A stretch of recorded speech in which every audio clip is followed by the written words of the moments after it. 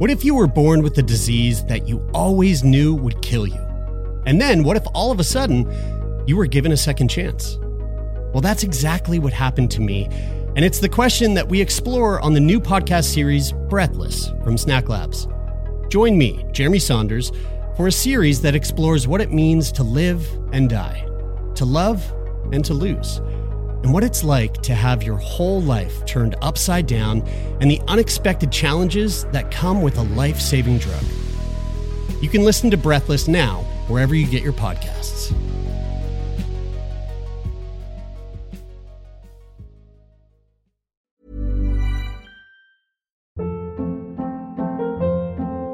Hold up. What was that? Boring. No flavor. That was as bad as those leftovers you ate all week. Keke Palmer here, and it's time to say hello to something fresh and guilt-free. Hello Fresh. Jazz up dinner with pecan-crusted chicken or garlic butter shrimp scampi. Now that's music to my mouth. Hello Fresh. Let's get this dinner party started. Discover all the delicious possibilities at hellofresh.com. Cool fact, a crocodile can't stick out its tongue. Also, you can get health insurance for a month or just under a year in some states. United Healthcare short-term insurance plans, underwritten by Golden Rule Insurance Company, offer flexible, budget-friendly coverage for you. Learn more at uh1.com. There's never been a faster or easier way to start your weight loss journey than with PlushCare.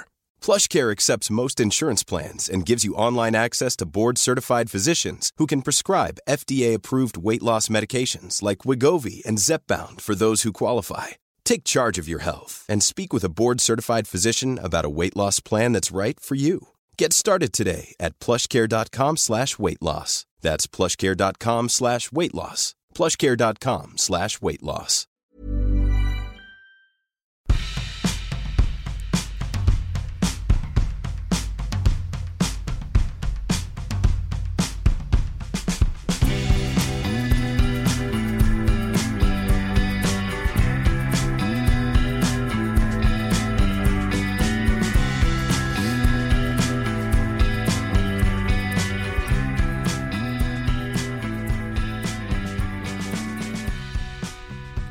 Hello, baby.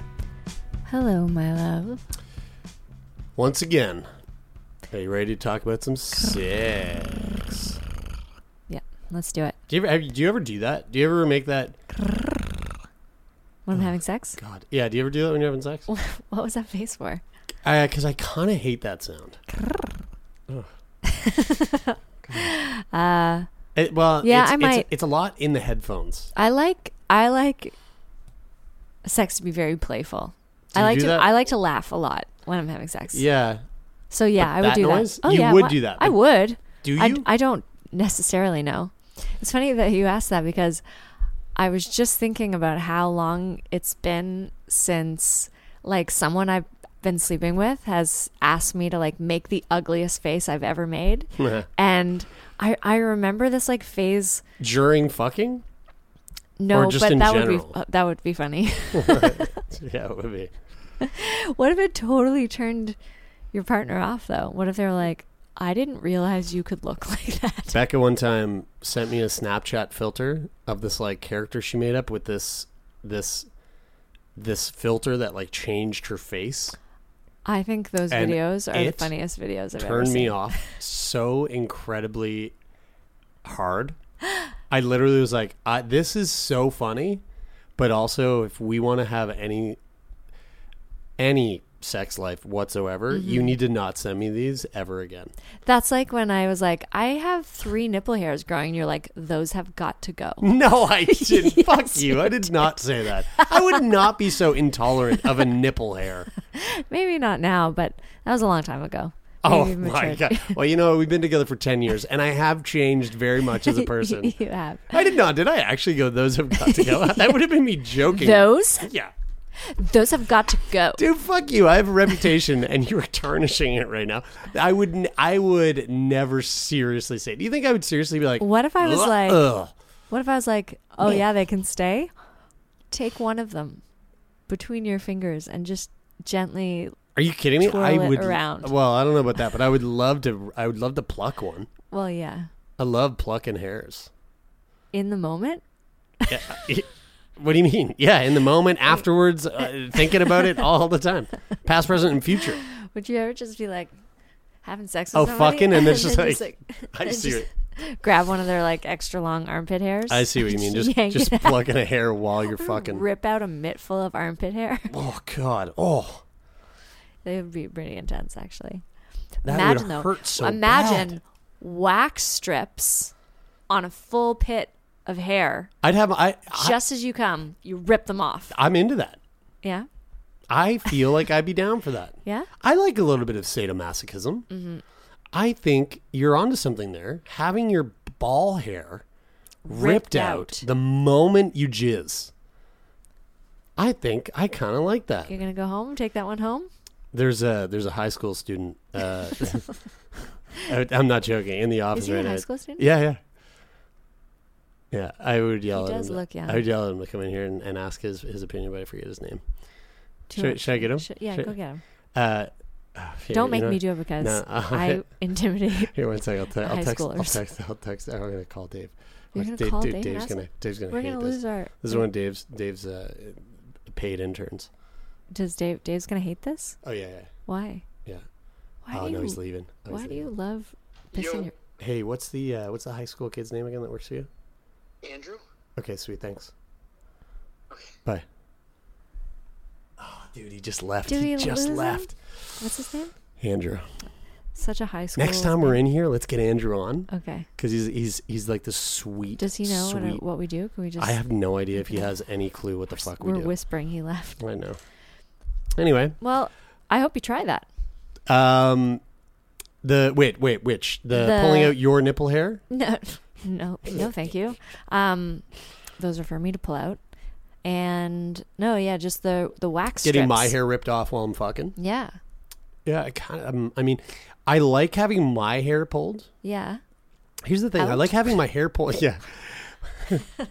Did you watch? This is so fucking left field, but did you watch I Think You Should Leave? The Tim Robinson special on Netflix. It's like a series. I haven't, no. Sketch comedy. Oh, I The fu- watched an episode, I think. The funniest thing existing right now. And if you disagree with me, then you're not worth an ounce of my is this your Just the Tips? Yeah, that you know how what, you win this will be people my over? Just the Tips this week. But anyway, he whatever. There's a song and he's singing, he's pulling the hair up, not off. Anyway, so yes, I like having my hair pulled, Okay. but I also I don't like being submissive. Mm-hmm. Actually, I really don't like it at all. No. Mm-mm. It turns you right off. It is a turnoff.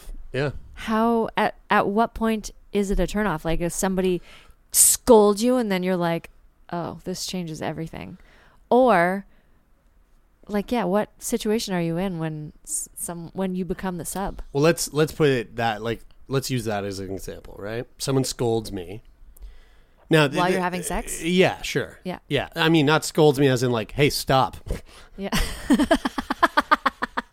Because that's not submissive or dominant. That's just like consensual. Mm-hmm. So, but like, let's say someone like gets bratty Yeah. or wants, like, let's say that we're in that role Yeah. where, you know, this is like outside of just vanilla sex and like I'm playing as the dom, you're playing as the sub. Yeah. And you decided to like test your limits and like try to become a little more Wrestly? yeah. Uh-huh. It would become a turnoff for me if I continue to be dominant because that's the role we're playing here. Yeah. And then the person on the other end was like, "No, it's no, hold on, stop. It's my turn." Like I'm not My turn I'm to not be switch. dominant. Right, you're not. So I'd be like, "Well, no, I'm going to like turn up the dom side yeah. to suppress your brattiness or Yeah. you're like, you know, you're testing my limits here." Yeah. And so I'm going to like take Yeah. I'm going to put down the daddy foot. Yeah. You know what I mean? And have you been in many of those situations where you've gone, oh, fuck, I can't do this anymore? No. No. But we've been in that scenario before. I'm sure we have. Yeah, I was thinking. Beck and I kind of have a little bit, but she like she very much falls into the the sub role. And I have had one like partner, like a casual partner who very much enjoys like the sub-dom relationship thing, who's like, who really likes to Switch. Yeah, well, just like kind of test it a little. Okay. And it's that's really fun. But Okay. yeah.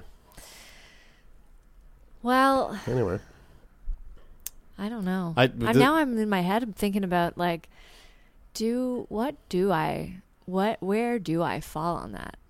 I think I'm either more dominant or I'm a switch. I think you're definitely switch, and maybe like with a like over the years, like a little lean into the dom. Right. You know what I mean? Yeah. I'm working up to like, I've been hustling so hard and like trying to figure out what my vision is for life and like trying this idea and trying this idea and trying this idea with like my career.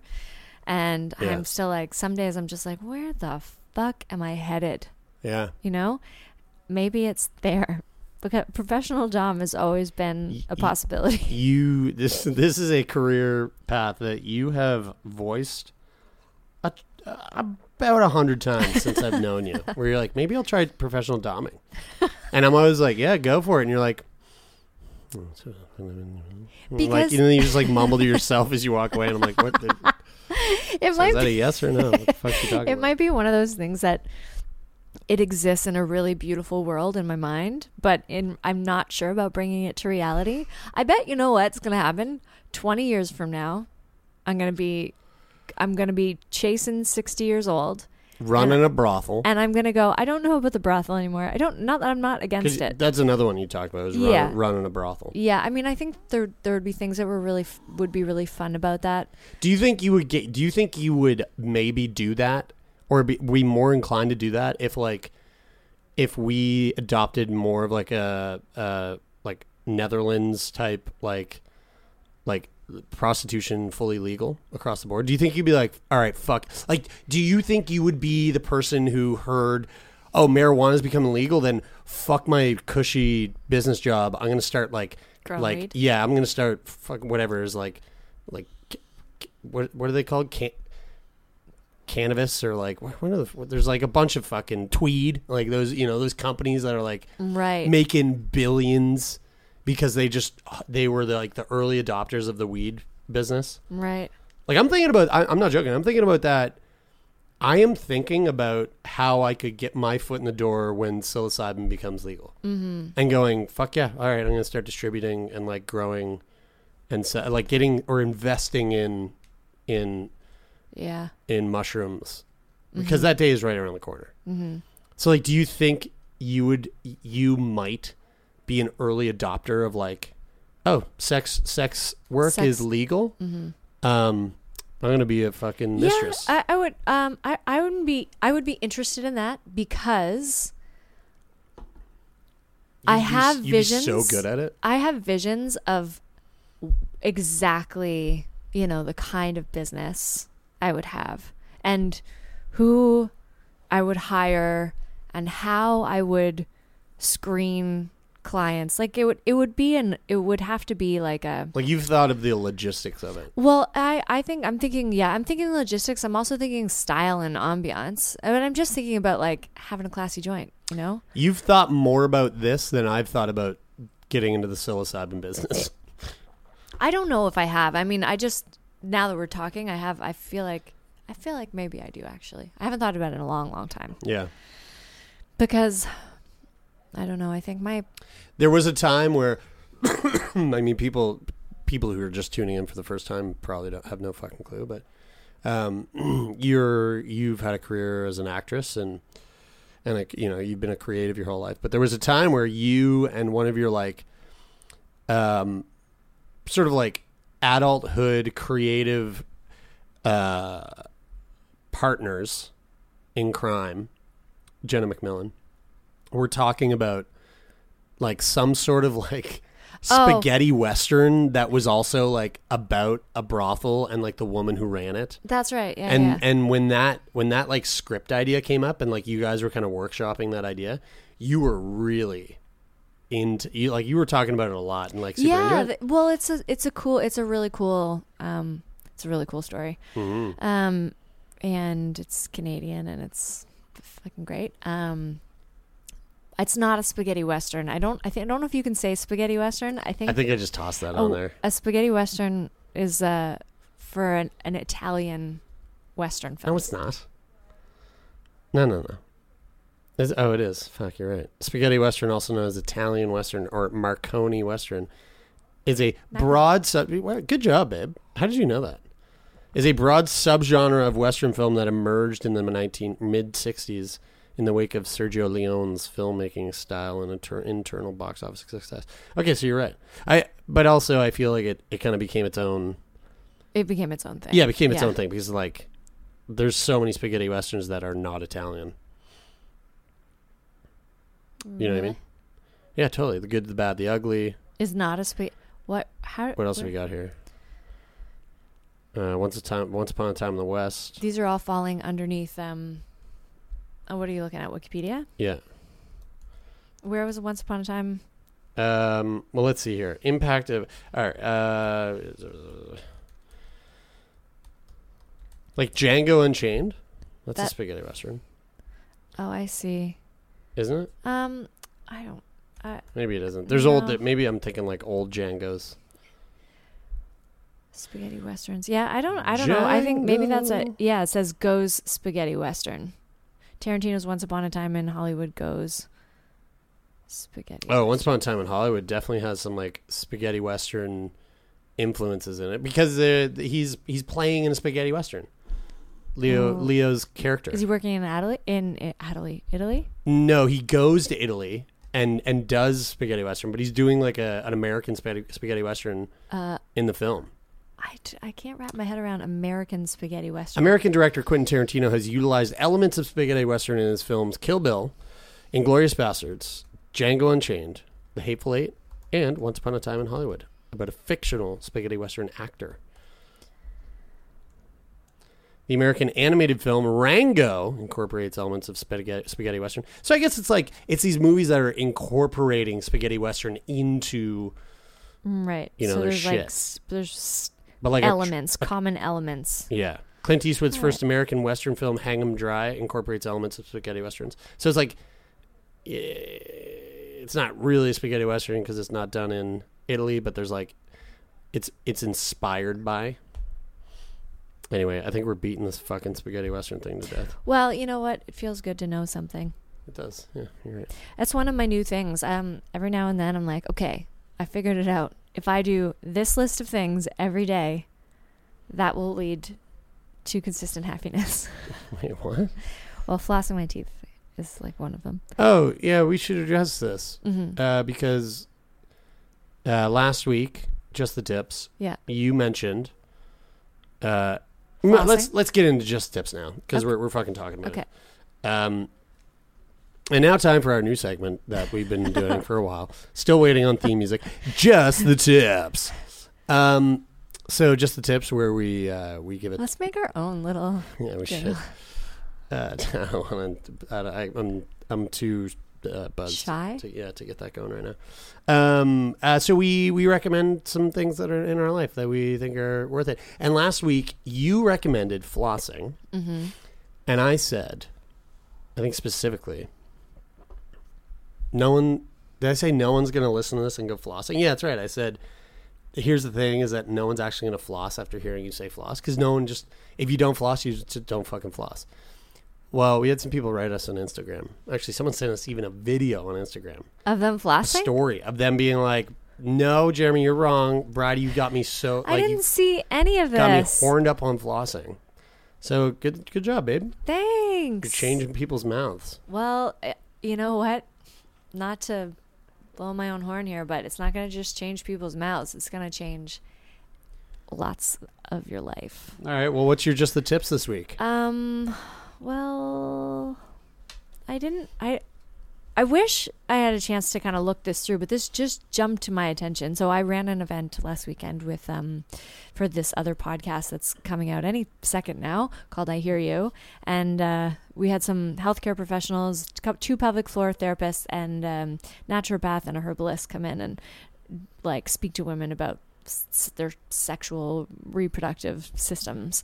I was there. I did the sound, and even though it was 99.5% women in the audience, or non-binary or trans, not a lot of men. I might have been the only man there. It was fucking riveting. Were you riveted? I was. Yeah. I thought it was fascinating. Okay, there was some woo-woo shit that I was like, I'm checking out on this one, but there was some really, really interesting stuff that I thought was really valuable. Okay, so someone so if that sounds interesting, that's great. That's a whole other podcast coming at you. Stay tuned. Most we'll certainly. post about it. Yeah. You'll know. But a question was asked to the panel, and we didn't really get much of an answer. And then one of the panelists sent me this link to this website, and the headline is Getting Wet, Discharge versus Cervical Fluid versus Arousal Fluid. So the question was, someone had written in that they had an abortion about a year ago, and they've never yet been able to get like wet during sex. And wet was, because there was like some confusion about wet, because like to you and I, or most people, they hear wet and they think, oh, like wet in the pussy, like they're fucking wet and ready to go. Mm-hmm. But to like the professionals on stage, they were like, wet in what sense? Wet in cervical discharge, wet in arousal fluid, wet in just unhealthy discharge. I was like, what the fuck? I thought But we are talking about, we're talking about like wet puss, right? Yeah, like aroused, ready for like horned up, some penetration. That's what it's for. Yep, gotcha. And I just kind of skimmed this, so I opened it and I just skimmed it, and my God, it's so empowering to know something about your own body and to read something that you've never read before and been like, of course that has to happen. So I'm just gonna read one little. Where did it go? There was a. Okay. Cervical fluid is part of discharge. Okay. But it's not the same as arousal fluid. Okay, hang on one second. We might have to cut this. I think that's our guest.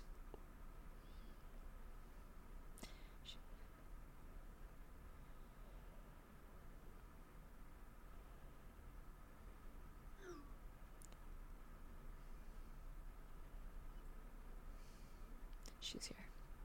Our guest is here? Yeah. Okay, finish this thought and then we'll go down and get her. Okay, essentially the reason this is just the tips, I'm not going to read the whole article to you, but the website that it's on is helloclue.com. And when I went to it, there's like the landing page is this encyclopedia of articles that all look really, really fascinating. And their mandate has to do with educating us about hormones. Cool. Yeah. So like hormones is a huge theme in like my own discovery right now. It's like, what it does affect my libido, and like if I can be more control and in better communication about like what is going on with me so that I don't accidentally get pregnant, B, like, can just watch my own health, observe my own health as it's like you bleed every month and there's so much you can tell about that. And hormones, like why I might be a total like asshole one week and then feel super in love the next week and all that shit. I gotta know. I gotta know. And this website looks like really sciencey, but really like down to earth, accessible languaging. And what's the site again? HelloClue.com. HelloClue.com. So HelloClue.com is your Just the Tips. Yeah, it looks like they have a podcast too. Oh, cool. All right. Well, let's put a pin in this right now. We'll come back. I'll give my Just the Tips. We'll do a brain boner. But we'll put a pin in it. We'll record this guest and then finish this up, and then I'll edit it all together. Don't go anywhere. All right. Turn Me On. We'll be right back after this word from our sponsors.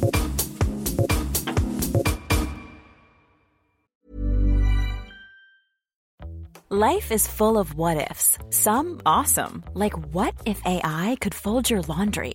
And some, well, less awesome, like what if you have unexpected medical costs? United Healthcare can help get you covered with Health Protector Guard fixed indemnity insurance plans. They supplement your primary plan to help you manage out-of-pocket costs. No deductibles, no enrollment periods, and especially no more what-ifs. Visit uh1.com to find the Health Protector Guard plan for you. Hey, it's Paige DeSorbo from Giggly Squad. High quality fashion without the price tag. Say hello to Quince. I'm snagging high-end essentials like cozy cashmere sweaters, sleek leather jackets, fine jewelry, and so much more. With Quince being 50 to 80% less than similar brands. And they partner with factories that prioritize safe, ethical, and responsible manufacturing. I love that. Luxury quality within reach. Go to quince.com/style to get free shipping and 365-day returns on your next order. Quince.com/style. Millions of people have lost weight with personalized plans from Noom. Like Evan, who can't stand salads and still lost 50 pounds. Salads generally for most people are the easy button, right? For me, that wasn't an option. I never really was a salad guy. That's just not who I am. But Noom worked for me. Get your personalized plan today at Noom.com. Real Noom user compensated to provide their story. In 4 weeks, the typical Noom user can expect to lose 1 to 2 pounds per week. Individual results may vary.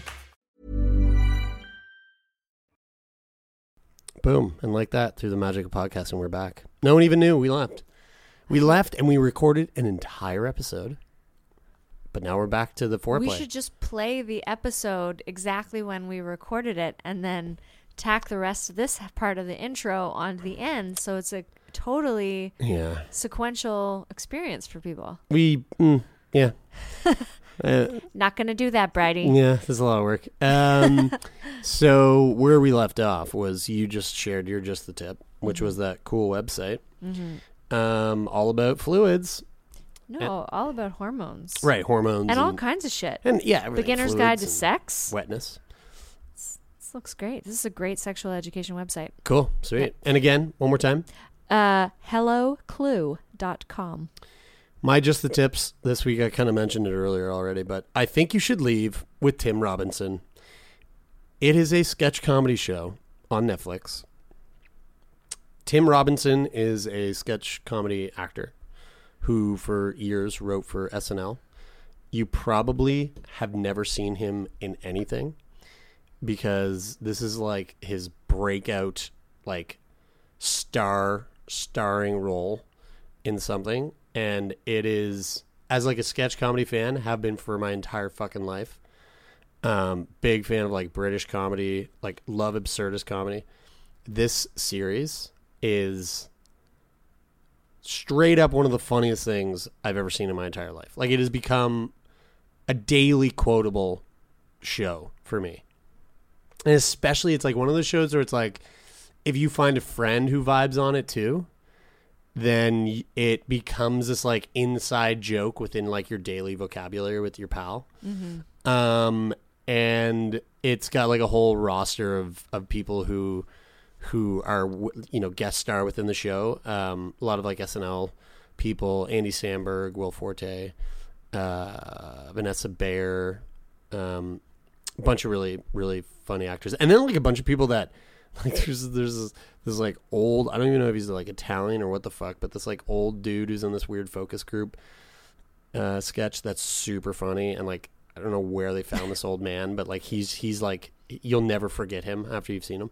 So anyway, I think you should leave Tim Robinson. They did the first season this year, and it immediately got picked up for a second season. So if you love it, then just expect, I hope 2020 it comes out, because man, oh man, it tickles me pink. Laughing is important. Laughing is important. And it's like, it's got good replay value. Like you can just go back and watch. I've rewatched it maybe 3 times already. That's something. Yeah, it's pretty good. All right, baby. That was our Just the Tips. Just the and tips. This is where the outro music would go if we had any, but we don't. All right, moving on to our brain boner. Do you want me to read this? Yeah, why don't you? All right. You feel up to it? Yeah, sure. This one comes in from a Guy, because he didn't give me permission to say his name. Let me just take a quick sip of my cherry flavored bubbly. That's my next Just the Tips. Hi there, TMOP. It came up in a recent episode that Bridie has a specific time of day where she is turned on, which made me wonder if you have insight on my situation. My partner and I have been together for 8 years and have 2 great kids. We've had some bumps in our relationship at times. It's still unclear if we are happy together, but historically the sex was passionate and great. God, that's a fucking troublesome sentence. Let me get through this. Let me get through this. Okay. My partner has always liked sex during early morning or afternoon. I'm in a new career and busy during afternoons, and I'm not a morning person. Weekends can work, but they go by fast and can be busy. She indulges me in the evening occasionally, but is steadfast that a different time of day without kids around would be best. She thinks scheduling time for sex could work. I would have to take a couple of hours off work and arrangements made for the kids to be elsewhere. Not sexy having kids around, in brackets. The idea of scheduled sex is unappealing to me. I feel it takes some of the fun out of it. What do you guys think about scheduled sex? Sexy or not sexy? Another barrier to our sex life is that after the birth of our second child, now 1 year old, is that she finds doggy style painful. And that was our favorite. She thinks the pain has to do with where she was stitched up after giving birth. Anything we can do about this, or who should we talk to? She doesn't seem keen on going to her family doctor about it. What should I or we do? Okie doke. Is that the end of the email? That's it. Okay. So having just done that event, I would say most definitely you don't need a referral to go see a pelvic floor therapist. Wait, hold on. You're saying just having done that event? Yeah. The one I just talked about earlier in this intro. Did you talk about it in the intro, or did you talk about the conversation with our guest? No, I talked about it in the intro. The I Hear You podcast with this, because they sent me that link to Hello Clue. That's my bad. Because we fucking cut this up, I was like, no, didn't you say that later? And that anyway, whatever. Go ahead. It's a long time to hold a piece of information in your head. It is. But where was I? What was I saying? You just did this event, and you were. Oh yeah, pelvic floor physiotherapist. I was totally on the same page as you. Yeah, and I think too, my encouragement to your wife would be as well to like, it may be all well and good, like it may have been your favorite pose before, and if you get too caught up on like trying to make it what it was before she had like a major trauma to her bits, then that might in turn put a lot of pressure on you both to, like, I don't know, try to make that the goal. Yeah. So yeah, I would say try to find something else in the meantime. Yeah. Because like a tear is a big deal, whether you have a pelvic floor physiotherapist or not. There could be some recuperation time in there. And as I was saying earlier, as a male sitting in on that discussion and hearing a pelvic floor physiotherapist talk about what they do specifically for the pelvic floor and like female pelvic floor anatomy, that blew my mind. But then Becca was also seeing Stephanie Brown, who was the pelvic floor therapist that you had at this event. Yeah, one of them. One of them. Becca's been seeing her and talking to Becca about what her appointments have done for her has been like super mind-blowing. So much so that we're having Stephanie on tomorrow on Sick Boy. That's amazing. Because it's just like, it fucking blew my mind. So as soon as I read this email, that last bit about, who should we talk to or where should we go? Yeah. You thought of that? In your town, which I know is somewhere in Ontario, guaranteed, I would say in this town in particular, there's at least one pelvic floor physio. So do some research, find out if there is one there, and reach out. Yeah, like in some countries, pelvic floor physiotherapy is like given to all women who have babies. It's given to them by the government. Like post-birth, it's provided. The government doesn't administer the pelvic floor. Yeah, the man does it. Okay, and what are your thoughts, Brad, on arranged scheduled sex? It's interesting because I want to say I'm a fan, and I think it's really smart, and I think it's like definitely really encouraged by a lot of sexual therapists that I read and listen to. That being said, I've never done it. Mm-hmm. I definitely would, but I have not yet met a partner who is into the idea of scheduling sex. They feel like it's not spontaneous enough. But here's what I picture being really sexy. One scenario is you don't meet your partner at home while the kids are out. If you're taking at their parents' house while their parents are home. That's sneaky and sexy, yeah, just right? like being a teenager. Yeah. No, fucking get a hotel room for 2 hours in the middle of your day and go and meet there. And you know what? Don't even say it's scheduling sex. Go to that space and don't fucking talk about your day. Yeah. Show up like you're showing up for a lover that's like really fucking exciting to you. Hopefully that there's an element of that in your relationship. But if not, then he did say historically the sex was passionate and great. Great. So that's fucking fantastic. Show up and no talk about mommy and daddy, unless that's your thing.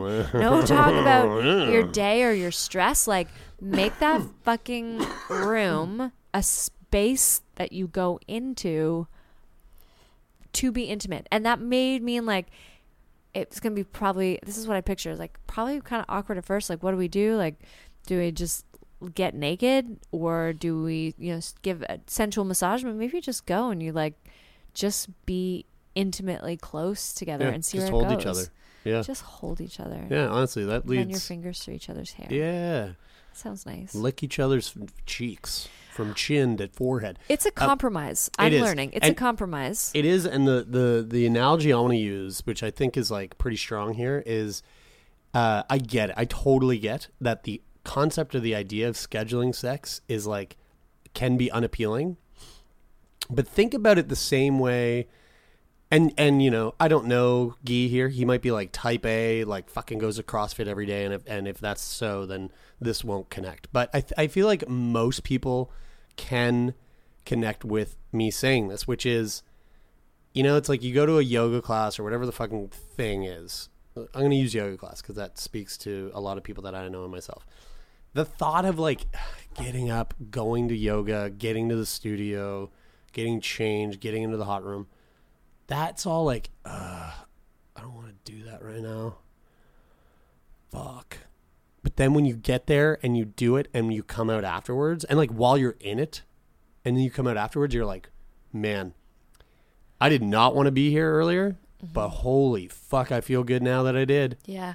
It's like just the hardest part is getting there. And once you're there, man, oh man, you're going to love it. And you know what? I think actually this is, my life has gotten really busy lately, and I think a lot about like, what do I prioritize? Yeah. And I often don't prioritize myself, and my own like, pleasure. I'm like, I'm just making sure that I'm not dropping any balls or like disappointing anybody. And then it gets to the end of the day and it's like, I'm too fucking exhausted to try to squeeze sex in when it's not my time of day, it's not your time of day, and now there's all this pressure because we do it. But if you literally put it in your calendar, then it like says to your mind and to your partner's mind that this is actually, it's a priority. Yeah. And it deserves some of your good energy. And I'm assuming you're a fella that wrote in asking about this. If you show your, I want to say, female partner that that not only is it a priority, but that you're gonna it's her time, that she's feeling it, and you are going to go out of your way to like make sure that you're there at that time and you've set the scene for success, that's going to fucking turn her on hugely. Because that's very appealing to feel like your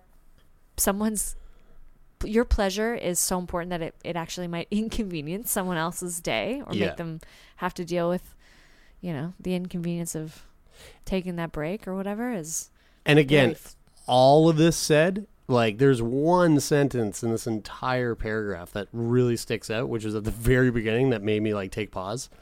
We've had some bumps in our relationship, and at times it's still unclear if we are happy together. Oh, I didn't catch that. But historically, sex was passionate and great.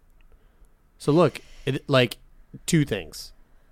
If you find the time to make the effort to, like what you just said, to like make the effort to show up and be there and make like passionate, loving, connecting sex a priority, well, I would hope that would go towards a happier relationship and like building a happier relationship together. But also, with that one sentence, we've had some bumps in our relationship and at times are still unclear if we are happy together. Your last question here, which I know is not referring to this, but anything we can do about this, who should talk to? Man, it sounds like he's probably, no, I'm not going to should you, but it might be very valuable to not only seek a pelvic floor physiotherapist, but also seek a couples counselor or sex counselor. Like, I think there's a lot here, and that one sentence is very telling.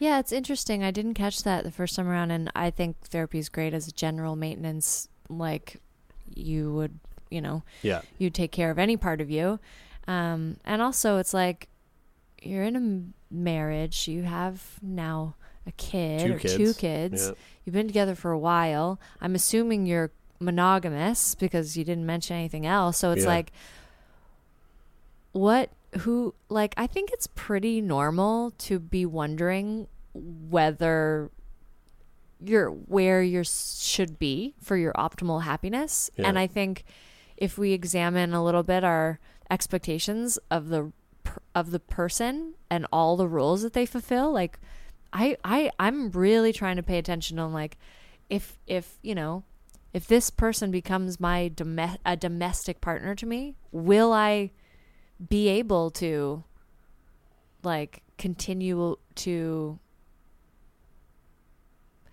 I don't know, be the way I am sexually with this person? Because I'm just really aware of how different dynamics really affect my libido. Yeah.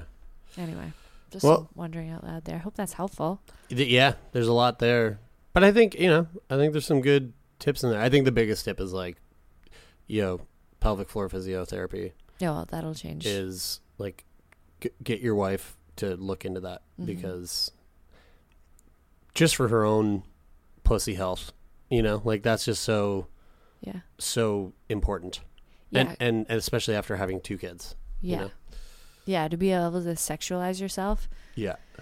I would imagine is tricky, and we've heard so many times that breastfeeding is like, generally there's no libido while you're in the breastfeeding months. So there's lots of things to consider. Yeah. And also I just want to put this out there that, for anyone who is like, very interested in like the discussion surrounding pelvic floor physiotherapy and what that entails and what that means. We're having Stephanie Brown, who like, I'm so excited. We're having her on Sick Boy Podcast. I had her on I Hear You podcast. Will be released. Yeah. So that's being released at some point, December 16th. That episode is going to come out for Sick Boy. So, put it in your calendar if you want to hear an in-depth conversation with a pelvic floor physiotherapist. And Stephanie Brown, pelvic floor physiotherapist, is a really great Instagram to follow as well. Yeah. She posts stuff every day that's like really, really interesting at Stephanie Brown PFPT there on you go. Instagram. Sweet. All right. Well, babe, let's throw it to this week's episode. We literally just had the conversation with It was fun. Zaushka. Solshka. Sushka. Zhushka. Zaoshka. Shokshka. Jushka. I still don't know how to pronounce it. But her name is Sushka. Sushka. And a 40-some-year-old lady. And we talked Kinky poly about lady. kink and poly and improvising your own pervertibles. She taught us some new vocabulary, like pervertibles and It was a really risk fun time. profile. I'm new at that one. I like it. I'm going to look more into that. All right. Hope you guys enjoy this episode. We love each and every one of you. And we'll see you when we see you.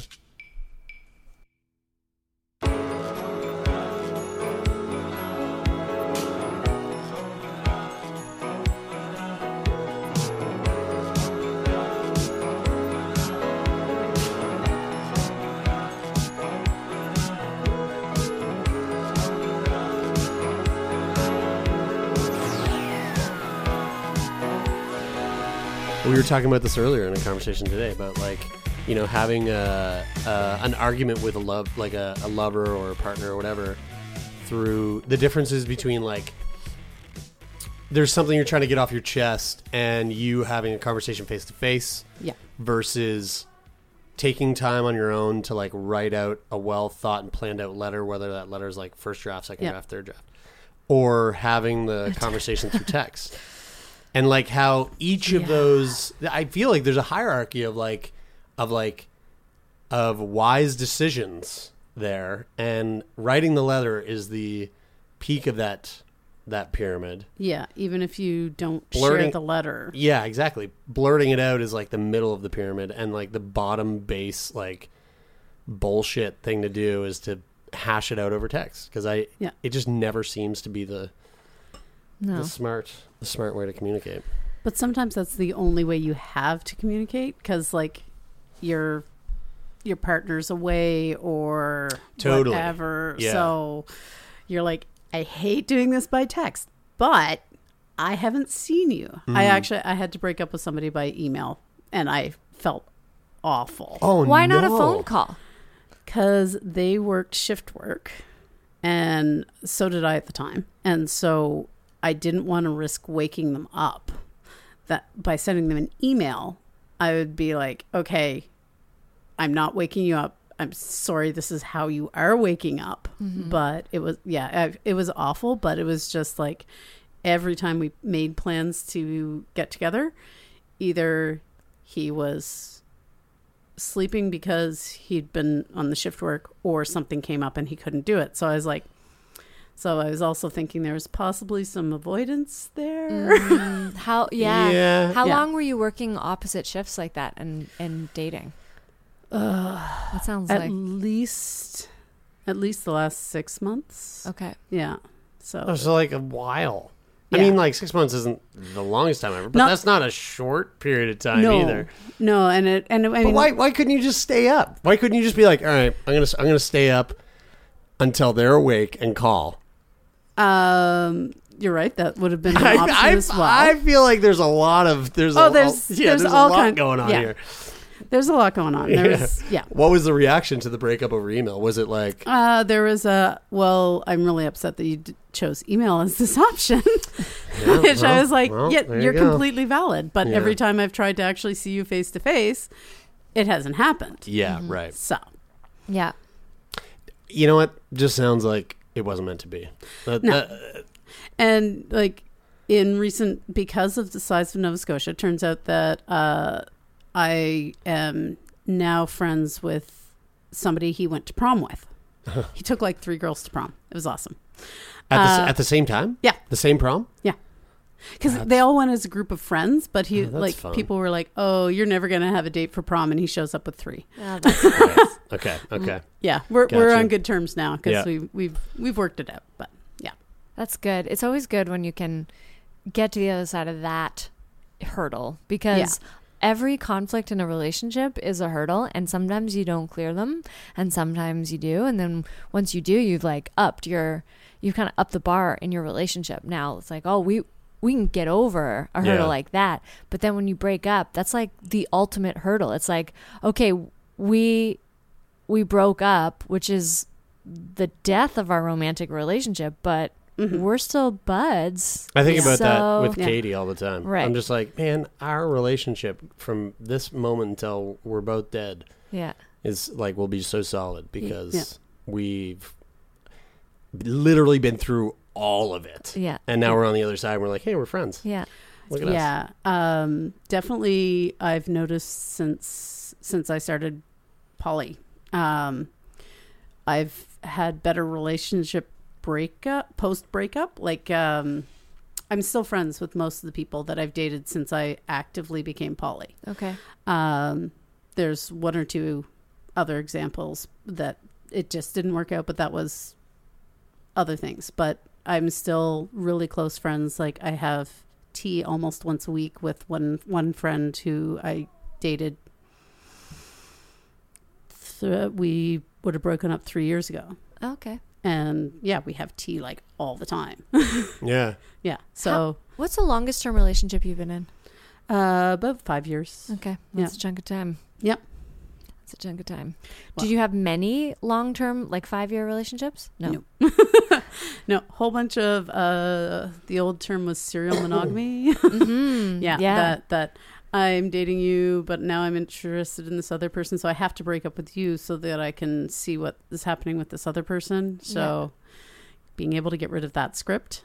Have you, because you're in your 40s, have you, coming up like in the generation that you came up in, which is like a little bit later than our generation. I mean, a little bit Earlier. little bit Earlier. sorry, yeah, a little bit a generation later. I'm forging ahead. Then a generation earlier. You're somewhere along the timeline, and I'm not there. No. But you're a little further ahead of me. You're a little further ahead of me. Yeah. But I feel like people within your generation, like it's not quite but almost like the same as my parents' generation, where it's like, find a partner, get settled in, have the kids, white picket fence, and like move to suburbs. Yeah. In your span of time of like going through one relationship to the other, were you ever in that mind state of like, okay, I'm looking for the one, like I'm looking for the partner to settle down with, or yeah, I did definitely have that that idea that there would be the perfect person, and I wouldn't, like, once I was dating this perfect person, I wouldn't be interested in somebody else, and so that would get rid of that problem. Right. But I had friends who, okay, so this would have been early 90s. They started dating in grade 11. They opened their relationship in grade 12, which was unheard of in my rural high school. Absolutely unheard of. And they are still together now. They have been married for 20 years and still open? Yeah. Whoa. Yeah. And they've had like hippies, varying, I know. They've had varying degrees of openness depending on like life circumstances and stuff. But so when I started thinking about poly, I already had an example in my life that was really strong, and they were not shy about talking about the challenges of it. So I was really privileged that way. Did you ever tell them that? Mm-hmm. Oh God, yes. Cool. I've told them multiple times. When did you decide to start exploring polyamory? Probably about 2012. That was when the last that 5-year relationship broke up, and I started like looking at what would make me happy. And so I started with just like, hey, I'm dating but non-exclusively. Right. And then I started looking into like the poly circles in town. There's Halifax Polyam, and there's Bastet has a lot of the people. The Society of Bastet has a lot of the poly people in there as well. And for people who are like maybe new tuning in, who haven't who aren't familiar with what the Society of Bastet is. Oh, Society of Bastet is our local kink social club. Yeah. And so it's open to multiple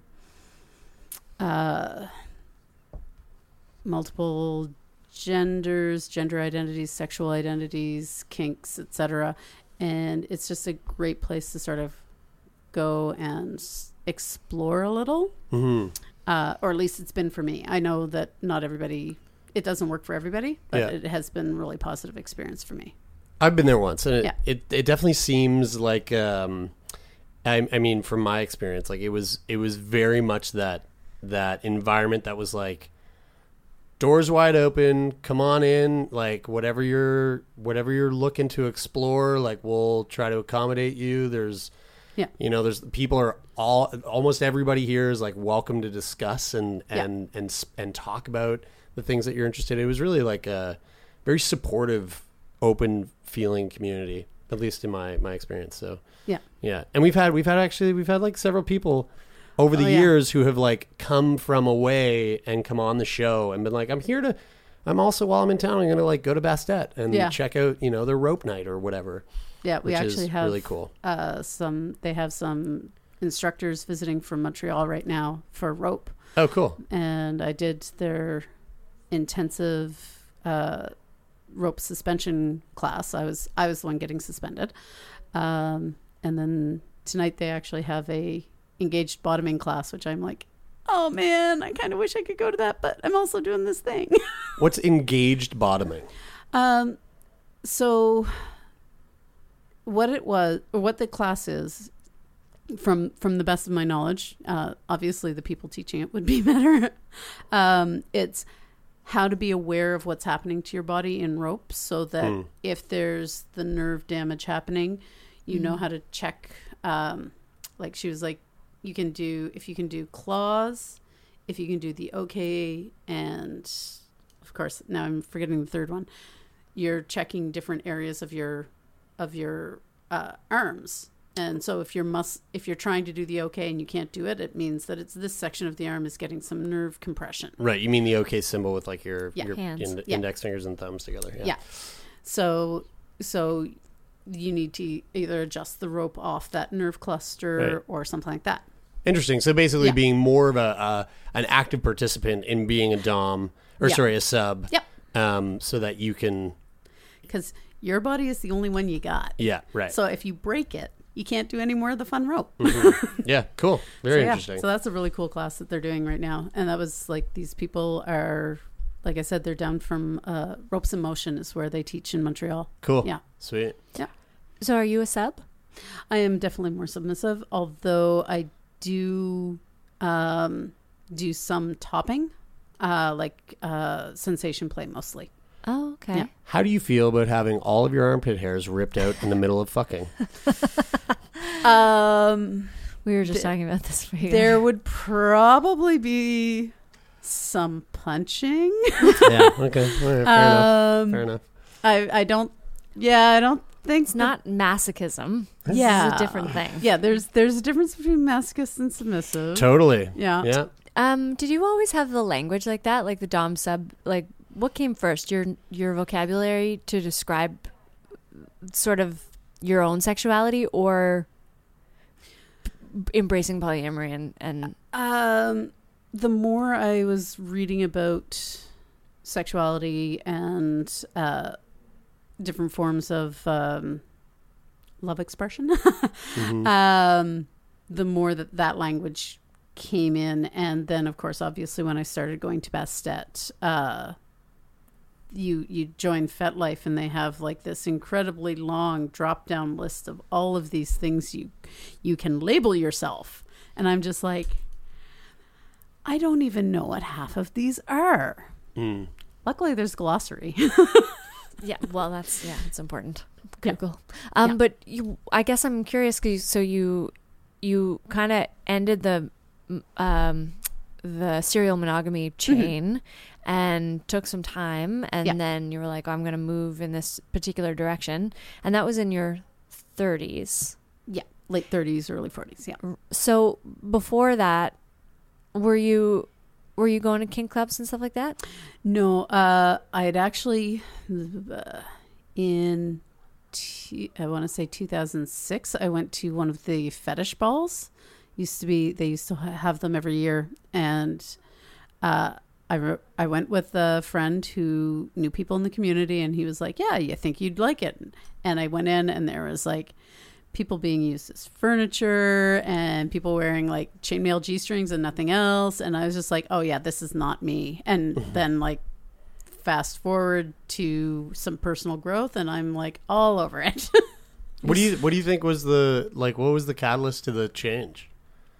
I always find that really fascinating to like look at yourself, and I think about this in my own life a lot, where I go, wow, it's so funny. Like if I think about myself 10 years ago and the things I thought about X, Y, and Z, and now I look at myself and I look at the way I think about those things, it's like it's night and day. It's so fascinating, and I like to kind of sit and go, what were the chain of events that led me to evolving the way that I've evolved today, where I don't feel that, or I believe in this over that, or what have you?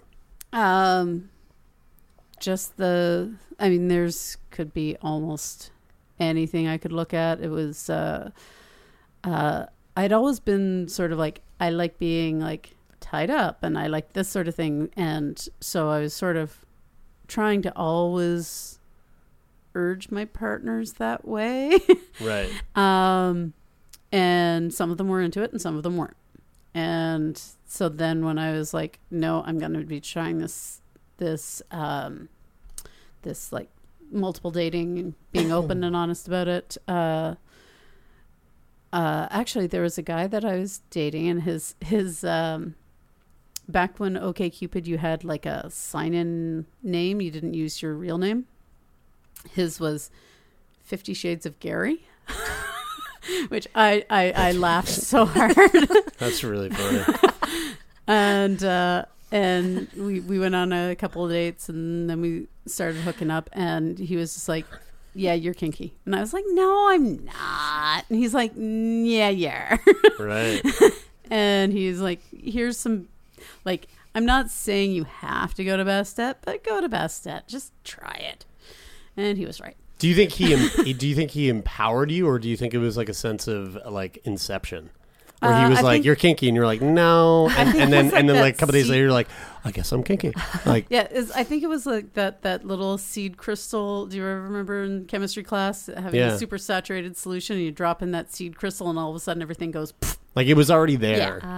He just fed it. It gave a shape to it. And also, like, there was probably like a good chunk of, hey, I'm in my 40s.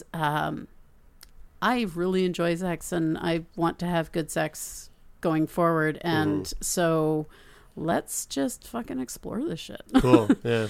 Yeah.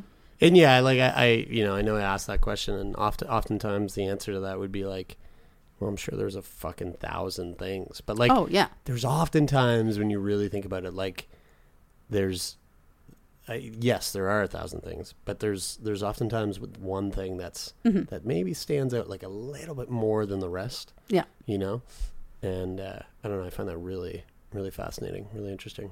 Yeah, I'm not sure if I get what you're talking about, but because when you said that, I was picturing like, well, when I asked that, I the straightforward question would have been, were there any other major life events happening at the same time? Like at the same time, was your career changing, or was your living situation changing? I guess if you live together, you know what I mean? Rather than, I think what you're saying, Jeremy, is like a common pattern.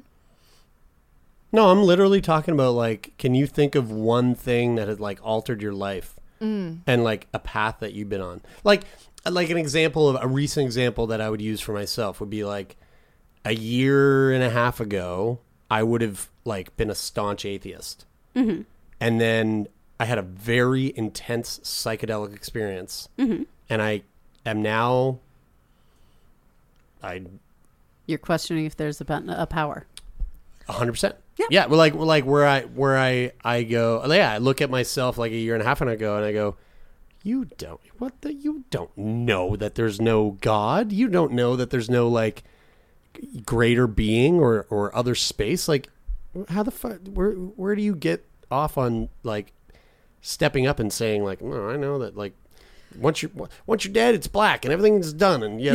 And now it's like, oh no, I'm like a little bit more of a believer of like something greater than myself, but all because of one very specific moment. Now I know that that's like a very intense, specific thing, but like even talking about 10 years ago, thinking, or not too long, 7, 8 years ago, 6 years ago, thinking about you and I being where we are today, like in a polyamorous open relationship with two significant others.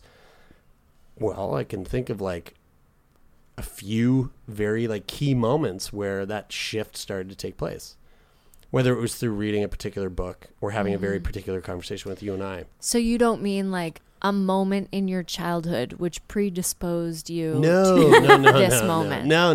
Slave Leia. No. I mean more so like what are the things that along that journey have like shaped you to get to where you are now? But I think what we're saying is the same thing, because like I feel like if you could lay out in detail the events of your whole life, you would go, oh, it's funny that like earlier before you got here, we were talking about how I've mentioned a few times that I would be interested in being a professional dom, and then I think back to like what are the earliest experiences I have with that kind of relationship, like that dom sub relationship, right? And how have I showed up in those sort of negotiations, the dom sub negotiations within myself, so you're through my life. You're just going even further back, and I'm talking more like recent history, but you're going like, you know, formative years. Yeah. Like, what are the things that happened when you were just that teeny little weenie baby? Yeah. And I'm like, what happened like last year? Well, there's one time that my amniotic fluid was not getting right. I don't know. And now you're taking engaged bottoming classes, so you don't have to go through that sensation pain anymore. Exactly. You're like the umbilical cord wrapped around my tits when I was in. Maybe the umbilical cord was my first bondage experience. Yeah, there you go. Yeah. Sorry, Mom.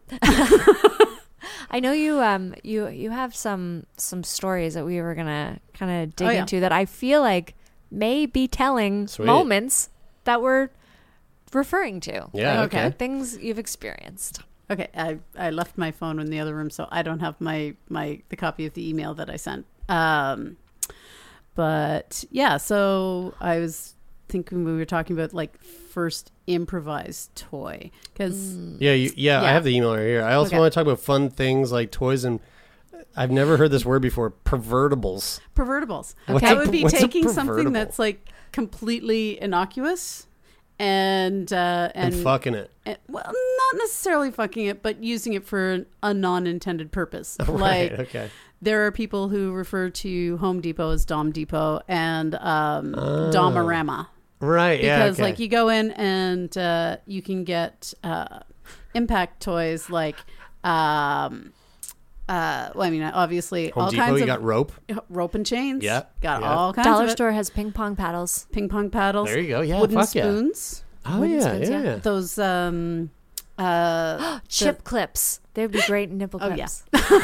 Totally. Chip clips, yeah. And things like meat tenderizers, those like aluminum hammers. Oh yeah. Yeah. You can just like beat on somebody with that, or you can throw it in the freezer and I hate cold. I'm the same way. I'm that face. Metal on my skin. Oh yeah. Do not insert it. Think so. No inserting. No inserting. No. I'm picturing one of those potato mashers, which is I know not what you're talking about, but I do not want that inserted. No. Anywhere. Potato masher? Oh, like that little fucking squiggly thing? Yeah, right. That would be hilarious. Although it might be fun with some scat play. That's another podcast for another guest. Yeah. So like, pervertibles are basically you're Art-Zuka-ing your sex toys. Yes. Yeah. Right. So yeah, like and sometimes there's something that is innocuous, and then you take it up a notch. Like my roommate made a it's called a vampire rolling pin. So he took a rolling pin, and he like put a rolling pin for making like you'd roll out pizza or something. pizza or cookies. Okay. This time of year, it's Yeah, cookies. All about the sugar. Yeah, who rolls out pizza? That's you fucking use your hands. Sorry. Anyway, yes. And then he wrapped it in, I think it's fox fur. It's like so super fluffy. Oh, whoa. But then in that, there's also tacks. So if you go nice and light, you just get the fluffy. And if you go a little bit harder, you get fluffy. Ouch! Fluffy. Ouch! So the tack's sticking out, with Yeah. the pokey part out. Yeah, Whoa. That seems really intense. it can be. Oh yeah. It all I depends actually on I how- meant to. Did he hand make that? Did he Oh make yeah. that? Yeah, there's so many creative people in the kink where- community. if it, let's just hypothetically say you and him were here playing around, where would he do that on you? Like on your back or most on your, likely. Yeah, right. Yeah, you would On your bum? just because Yeah. it's a larger toy. You Yeah. want to use it over a larger surface. Yeah, exactly, because it's taking up like a good like foot, Yeah. foot and a half. Yeah. Yeah. But yeah, rolling it over the legs, over was the gonna butt, say legs. back, Yeah. front, breasts, everything. Yeah. Interesting. When Yeah. you play with toys like that, is that the main like, is it the one toy, or do you have a lot of toys where you go like, is there a scenario where, is it always a dom sub scenario, I guess? It can be dom sub. It also can be top bottom, because like I could go to somebody who likes to do whatever type of play, even if they aren't a partner or anything, and I'd just be like, hey, I see you have your violet wand here tonight. Do you want to use that tonight? And I would happily get zapped by you. And for the people who don't know, violet wand is like basically like a little, little electrocution, small- yeah. electrocution. It's a small electric Wand. shock. Yeah. They're often used, beauticians use Right. a variant on the violet wand for electrolysis. Sure. Brad, an example of like top bottom would be when you and Becca went to. We had a past guest who was really into wax play, and you went over to his home, and he was that he him? just dropped, he like covered you and Becca in wax, and Not Becca, just me. Yeah. Becca didn't do it. Oh, maybe she Yeah, got she definitely on did. her leg or something. Yeah, no, but no. She was there to make sure it was all legit. And Yeah, safe and she stuff. got some wax on her too, though. Right. Yeah. Yeah. Yeah, that would have been M, right? I don't recall what they go by outside of their name, like their name, like their real name. They also really enjoy heels. Yeah. Yeah. Yeah. So what was it? M? Yeah. Yeah. I feel like we were using a different pseudonym for them on A the different show. letter. Oh. Yeah. Okay. But it could be M. Yeah. Okay. Older gentleman loves heels. Yeah. Like big fan of heels. Looks great in a fucking set of like pumps. Oh my God. Yes, I know exactly who you're talking about. Yeah. And Very yeah. colorful Yeah. wax. Yeah. Yeah. Sweet human. Yeah. So sweet. Yeah, I actually was his demo for a class once, and because I'm a Star Wars nerd, he did a stormtrooper on my back. Oh, fuck yeah. Cool. Have you been watching The Mandalorian? Yes. Do you like it? Yeah. Did you watch the latest, episode 3? Yeah. Yeah. What I'm liking about it is It's old school Star Wars. they're also taking their time to tell the story. Yeah. Like there's so many TV shows where it's Yeah. just like, okay, we've got 40 minutes, so we're going to do act 1, act 2, act 3, done. Yeah, yeah. And there's just Or they hold Yeah. too much back. Or- and you're yeah. like, come on, fucking, let's get on with it. Yeah. It's paced out very Yeah. well. I it's want to beautiful. just hang out with Jon Favreau and be his best friend. Yeah, Because yeah. he's like all of the Marvel stuff he's done, Swingers back in the day. Yeah, yeah. And he just did, and my roommate will kill me because I just asked the Chef Show on Netflix. Okay. And he's just like, it's just him hanging out with chefs. Cool. Very Yeah. cool. He seems like the coolest guy Yeah. on the planet. Yeah. There's just the tips for this conversation. Let's go watch The Mandalorian. Go watch The Mandalorian and hang out with Jon Favreau if you ever get the If you ever chance. get the chance. I also want to talk about, because another thing you put in your email. Wait, do we hear about your pervertible? Oh, my first improvised. My first improvised toy. So, student budget, living in Wolfville, so which is a small town about an hour outside of Halifax. Did you go to Acadia? I did when you're at Acadia. Oh, yeah, me too. Yeah. Cool. Did you watch The Mandalorian? You did it many years after I did. Yes. And I had like no budget, no idea like what to even look for in a toy. So I just remember like masturbating, and it was like, okay, this is fun, but it could be better. And so I found a Body Shop bottle to use as an insertable. Ooh, you gotta be careful with that. Yeah. Wait, like, a Body Shop bottle? Aren't there bottles like... No, what? No. Well, I'm thinking like a Lush canister. Yeah, you're thinking Lush. Okay, yeah. okay. Isn't there stuff come in boxes? Yeah. Yeah, they're with the like screw-on lid. Yeah. That's what I was picturing. No, that what kind of bottle are we talking? Like it probably would have been like 2 inches across, and I'm just like thinking now, like, how did I not hurt myself? But like a bottle, obviously not. It's plastic, right? Yeah. And a bottle that like stands on its lid, you know, like a large toothpaste. No. Just like a shampoo bottle. Just I got you now. Yeah.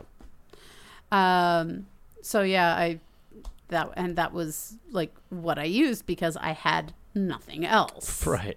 And at the time, I don't think there was a Foxy Moon or whatever it is. Like, there's no sex shop in Wolfville at the time. No, there was Sister Sarah's out in New Minas. Right. Yeah, but nobody went. Like, nobody was seen going. Yeah, you go in there, No. you're a pariah. Yeah, in that small town. Yeah, and I mean, looking back now at the stuff that they had, like the 1 or 2 times I went in, it's like there was lube, but it was like super sugary, right. And like all of these yeast like infections just, waiting to I happen. know, like, but of course we didn't know that back then. We didn't know about like have body safe materials for sex toys, like not the jelly stuff, and so yeah, that was that. And then I was dating a guy, and he was like, actually he would have been probably my first real kink experience. He was like, you need to have a vibrator. And so we came from his place in Fairview and drove downtown, and it must have been like Boxing Day or something, because Venus Envy was closed, and he was like so annoyed because he was like, I'm going to get you something nice at Venus Envy. So what was open was up the hill Night Magic. Do you guys remember? I remember Night Magic Fashion. Yeah.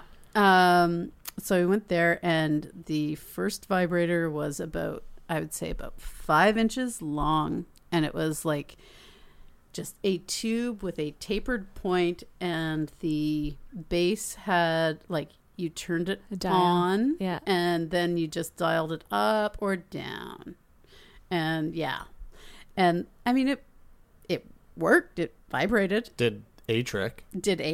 Yeah. But like looking at the kinds of things they have out now, it's like, I don't even know what to like. Christmas is coming, and everybody else gets toys. We buy Talking about someone kids, right? in your life Yeah. a sex toy for the holidays. Yeah, I mean, I was thinking about getting Becca a womanizer for Christmas. We went to Momgasm, another podcast, big fans, and they've been on our show. We went to their first live show last night, their second live show. Nice. And they had Rochelle from Venus Envy, and Rochelle gave like basically a little. She had a big bag of her bag of tricks, and so she was reaching her bag and pulling out different sex toys. And what was really funny, she probably went through like 5 or 6 different toys, and out of all of them, collectively, between me, you, and Becca, we have every one of them except for the womanizer.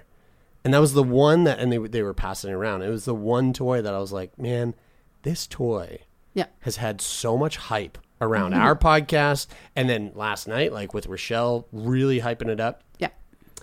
It's the one toy that I think we gotta like. I bought the Womanizer Penguin. Oh, okay. So you've been fucking with it. Oh yeah. And I fucking love it. Yeah. Okay. And I bought it around the last sex show, so that would have been 2017. Okay. Around there. and it is lovely. Interesting. I've only had one person who bought one say that they didn't work for them. She's like, all it does is make me pee. Interesting. And she doesn't mean She does not mean squirting. She's just like, no, it does not work for me. And like, interesting. But every other woman I know, I actually brought a bag of tricks, and there's really? Okay, sweet. So there's everything, and I even brought my toy cleaner, although they've all been cleaned. I love how prepared you came. You're like, I got notes, I got a bag of toys. Who knows what might happen? I'm such a nerd. I was like, I think it's smart. Yeah, it's great. And also, like, again, I've been listening to you guys for so long. There's like a little bit of yeah, right. Yeah. Well, there was something that I wanted to touch on, which was in your original email talking about how, you know, you're in your mid 40s. Yep. You are, and one thing that you specifically mentioned was like you've gone through some big changes in your libido and your body response. Oh yes. Since your 30s. Yeah. And you're kind of questioning and wondering like, where is that coming from? Have you? What are those changes? And like, and what does that look like for you? And have you figured out where that's coming from or what that is? I used to be very much. I was lucky if I had an orgasm. I enjoyed sex. I enjoyed fooling around and mucking around and doing all kinds of fun stuff, but I rarely actually orgasmed. And it was generally needed to be. It almost always was with oral, which, you know, most of my partners, luckily, were not adverse to that. There's every so often you run into somebody who's not as into it, and it's like, oh, well, I suppose, but you're not getting oral if you're not giving oral. Yeah. And so don't know what exactly it was that changed it. I do give the credit to one of my friends, a longtime friend who became a lover after that long-term relationship. And he was somebody who also had trouble orgasming. So we just got really, really patient with each other. And because, you know, sometimes you're in it and you're just like rushing for the finish. Just because sometimes it feels really good to drive somebody over that edge. But sometimes if you're too focused on the results, you aren't enjoying the journey. Mm-hmm. So I keep telling him that it's all his fault, and I'm okay with that. And he's like, I didn't really do anything, but all right, okay. And so between being with him for a while and the don't give a fuck kind of attitude of I want to go out and have the joy in the world that I want to have, I'm now multi-orgasmic. Cool. Like it used to be my nipples used to be like, yeah, okay, go ahead, suck on them, it's whatever. And now I can come from nipple play alone. Oh wow. Whoa. Yeah. It's cool. Interesting. It doesn't happen all the time. Right. And sometimes if somebody's playing too much with them, it's like, nope, they're shut off. They're not working now. Right. Yeah. Especially right after the first orgasm, and you're like, do you not fucking touch those? No. No, they're like Jeremy loves it when I talk like that. Yeah, don't fucking do that. No, Jeremy never likes having his nipples played with ever. Oh no. No, a lot of people don't. But you know what? Maybe it's I'm just hearing you say all of this right now, and I'm like, well, maybe it is just like a bit of a process of like exploring your own internal feelings. And I'm gonna tell Becca that she don't should tell put her anything. a potato masher in the freezer. Oh my god. And then just take it out and brand your chest with it. Just brand your nipple with a cold potato masher. That squiggly thing? Yeah. And then twist it. Yeah. No, you don't want her. You don't want her to do that. No, I don't. I was going to suggest that. But the other thing is, if he doesn't know that cold is coming, when you first have something really cold on you, it can feel hot. Right. Yeah, right. So you can play.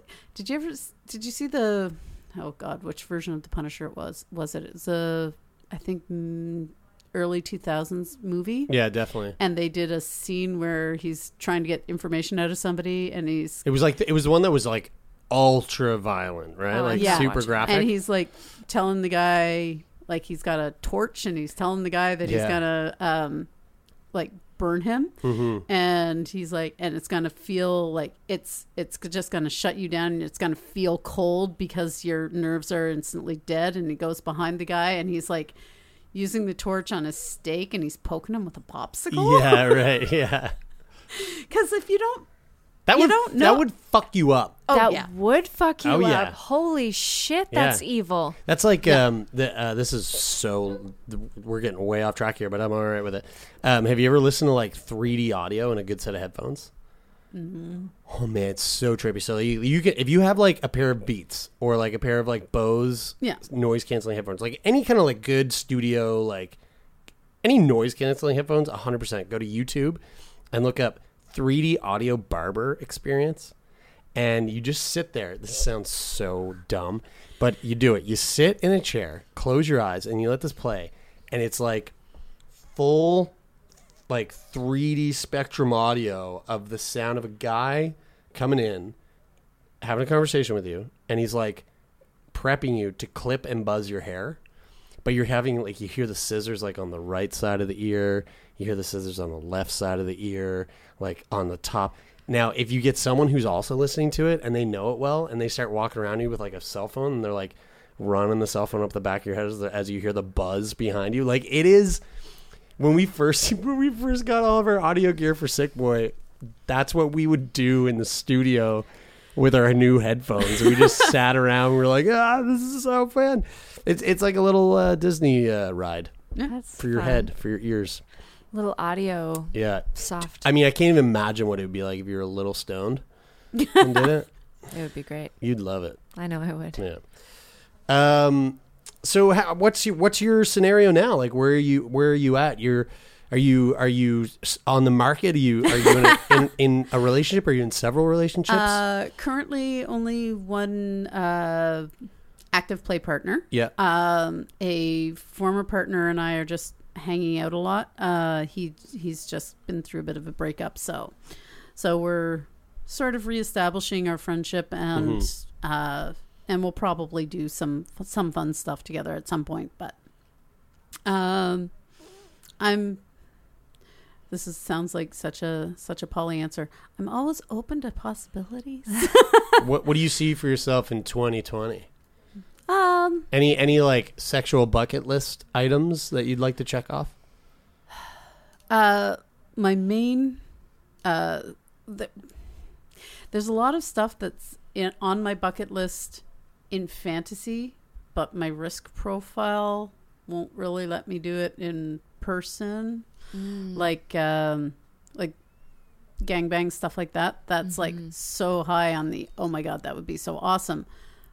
But risk in terms of like STD, STI, yeah. Right. Risk profiles. I've never heard that term before. I'm writing it down. I love it. Oh yeah, I know you'll love it. Yeah. So it's everything that we do has risk. Walking out into the street, you could get hit by a car. Everything you do with your health has a degree of risk. So risk profiles means you take a look at the likely outcomes of a type of play for kink wise, and then what are some of the other possibilities, and you figure out whether those things are things that you are comfortable with. Worth the risk. So the example that I was given when I was looking, or that a website about risk profiles had, was men wearing women's underwear, or commanding your male partner to wear women's underwear. The risk, physical risk, is pretty low. But what happens if they are adjusting them in the bathroom and somebody comes in, sees them, might be a bit embarrassed. What if they're in a car accident and are taken to the hospital and everybody in the ER sees them? Mm-hmm. Again, it's embarrassment, but is that risk something that somebody's willing to live with? Right. Do those risks outweigh the benefits. To right? Yeah. And so you look at your risk profile and you for your activity, and you decide whether it's something you're comfortable with or not. Like I use condoms unless I know the person has been tested, and I don't always insist on seeing their paperwork. I probably should. Some people do. But I won't even discuss no condoms until I actually do see paperwork. And obviously get my own done so that they can see the same for me. So something like a gangbang, really hot in my head. Logistically, a bit of a nightmare. A nightmare. Right. Interesting. Yeah. Okay. Yeah. But yeah, if somebody wants to arrange one for me with people who have good papers in 2020. Hey, 2020, you never know. Check the paperwork. Yeah, check the paperwork. It's a big year, 2020. Yeah. Well, this has been a treat. This has been really fun. Yeah. Sitting down chatting with you. We never said your name because I wasn't sure if we were using your first name, your actual name. Okay. Are we? I generally in the scene I go by Sushka. All right, so Sushka. so Sushka, which I what is found that? out that I actually pronounce incorrectly. Okay. But it was a nickname that some people that I used to work with learned from some Russians. And that's the way we pronounced it, but apparently it's supposed to be more of a Suchka. Suchka with like a Suchka. TZ kind of a Z. Suchka. Which is Suchka. Russian for bitch. Oh, nice. All right. So yeah, it sounds so sweet, but it's actually. So I actually met somebody who is Ukrainian in the community, and they were like, "What did you say?" And I told them, and he's like, "Oh, okay, I think I know what you mean." And so I was like, "It's bitch, isn't it?" And he's like, "Well, no, that would be Suchka, or however it's pronounced correctly." He's like, "What you said is closer to and he's like, And it turns out that I pulled a JFK thing. I'm a bagel. I am a tiny, a diminutive bagel. Aw, Yeah. so cute. Yeah. A strawberry tart. Yes. Diminutive bagel. Well, this has been a real joy. Sushka. Zuchka. And it was really nice to meet you and shoot the shit. Yes. And I'm keep us posted on that gangbang. Who knows? You never know. I mean, if it does happen, you got to let us know, because I want to know who your assistant was on gathering all that together. Oh yeah, it would have to be like there would be to be a producer. You need a manager. Yeah, producer. Yeah. Maybe that's what I'll do instead of doming. Sexual producer. That is an idea. I like that. I don't know how much people like the community as it is. Like, we spend all of our money as soon as we get it. So hopefully, Yeah. Yeah. Well, I mean, all at the dollar store. If I'm exchanging sexual services for money, but I'm not performing sexual services, you're just arranging them. Yeah. That's it, babe. Wait, no, that's living off the proceeds.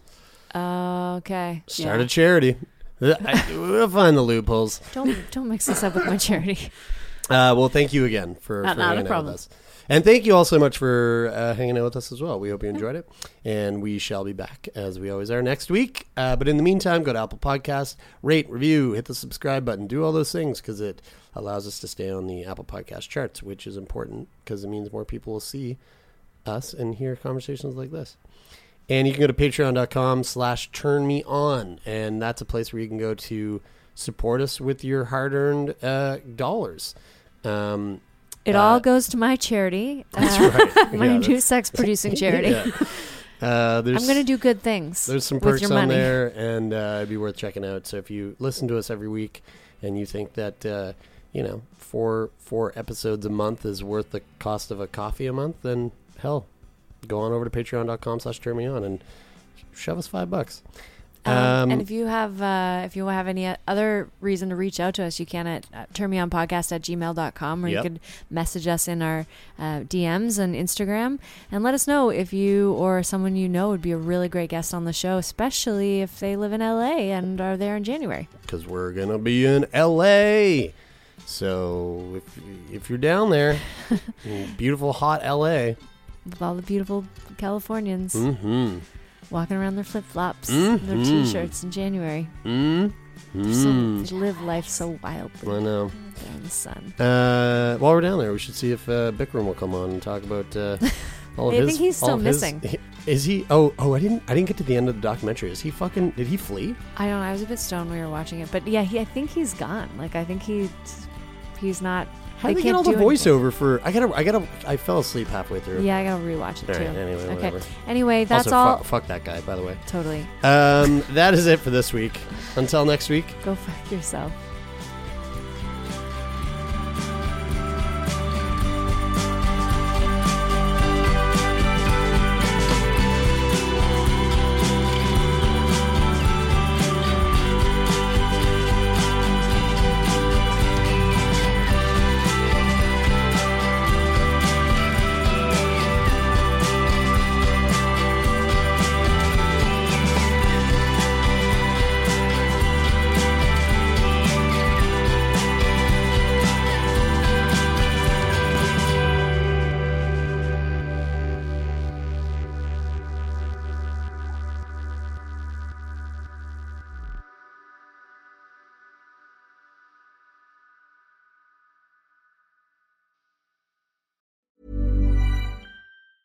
Hey, it's Paige DeSorbo from Giggly Squad. High quality fashion without the price tag. Say hello to Quince. I'm snagging high-end essentials like cozy cashmere sweaters, sleek leather jackets, fine jewelry, and so much more. With Quince being 50 to 80% less than similar brands. And they partner with factories that prioritize safe, ethical, and responsible manufacturing. I love that. Luxury quality within reach. Go to quince.com/style to get free shipping and 365-day returns on your next order. Quince.com/style. Mom deserves the best, and there's no better place to shop for Mother's Day than Whole Foods Market. They're your destination for unbeatable savings, from premium gifts to show-stopping flowers and irresistible desserts. Start by saving 33% with Prime on all body care and candles. Then get a 15-stem bunch of tulips for just $9.99 each with Prime. Round out Mom's menu with festive rosé, irresistible berry chantilly cake, and more special treats. Come celebrate Mother's Day at Whole Foods Market. Hey, it's Paige DeSorbo from Giggly Squad. High quality fashion without the price tag. Say hello to Quince. I'm snagging high-end essentials like cozy cashmere sweaters, sleek leather jackets, fine jewelry, and so much more. With Quince being 50 to 80% less than similar brands. And they partner with factories that prioritize safe, ethical, and responsible manufacturing. I love that. Luxury quality within reach. Go to quince.com/style to get free shipping and 365-day returns on your next order. Quince.com/style.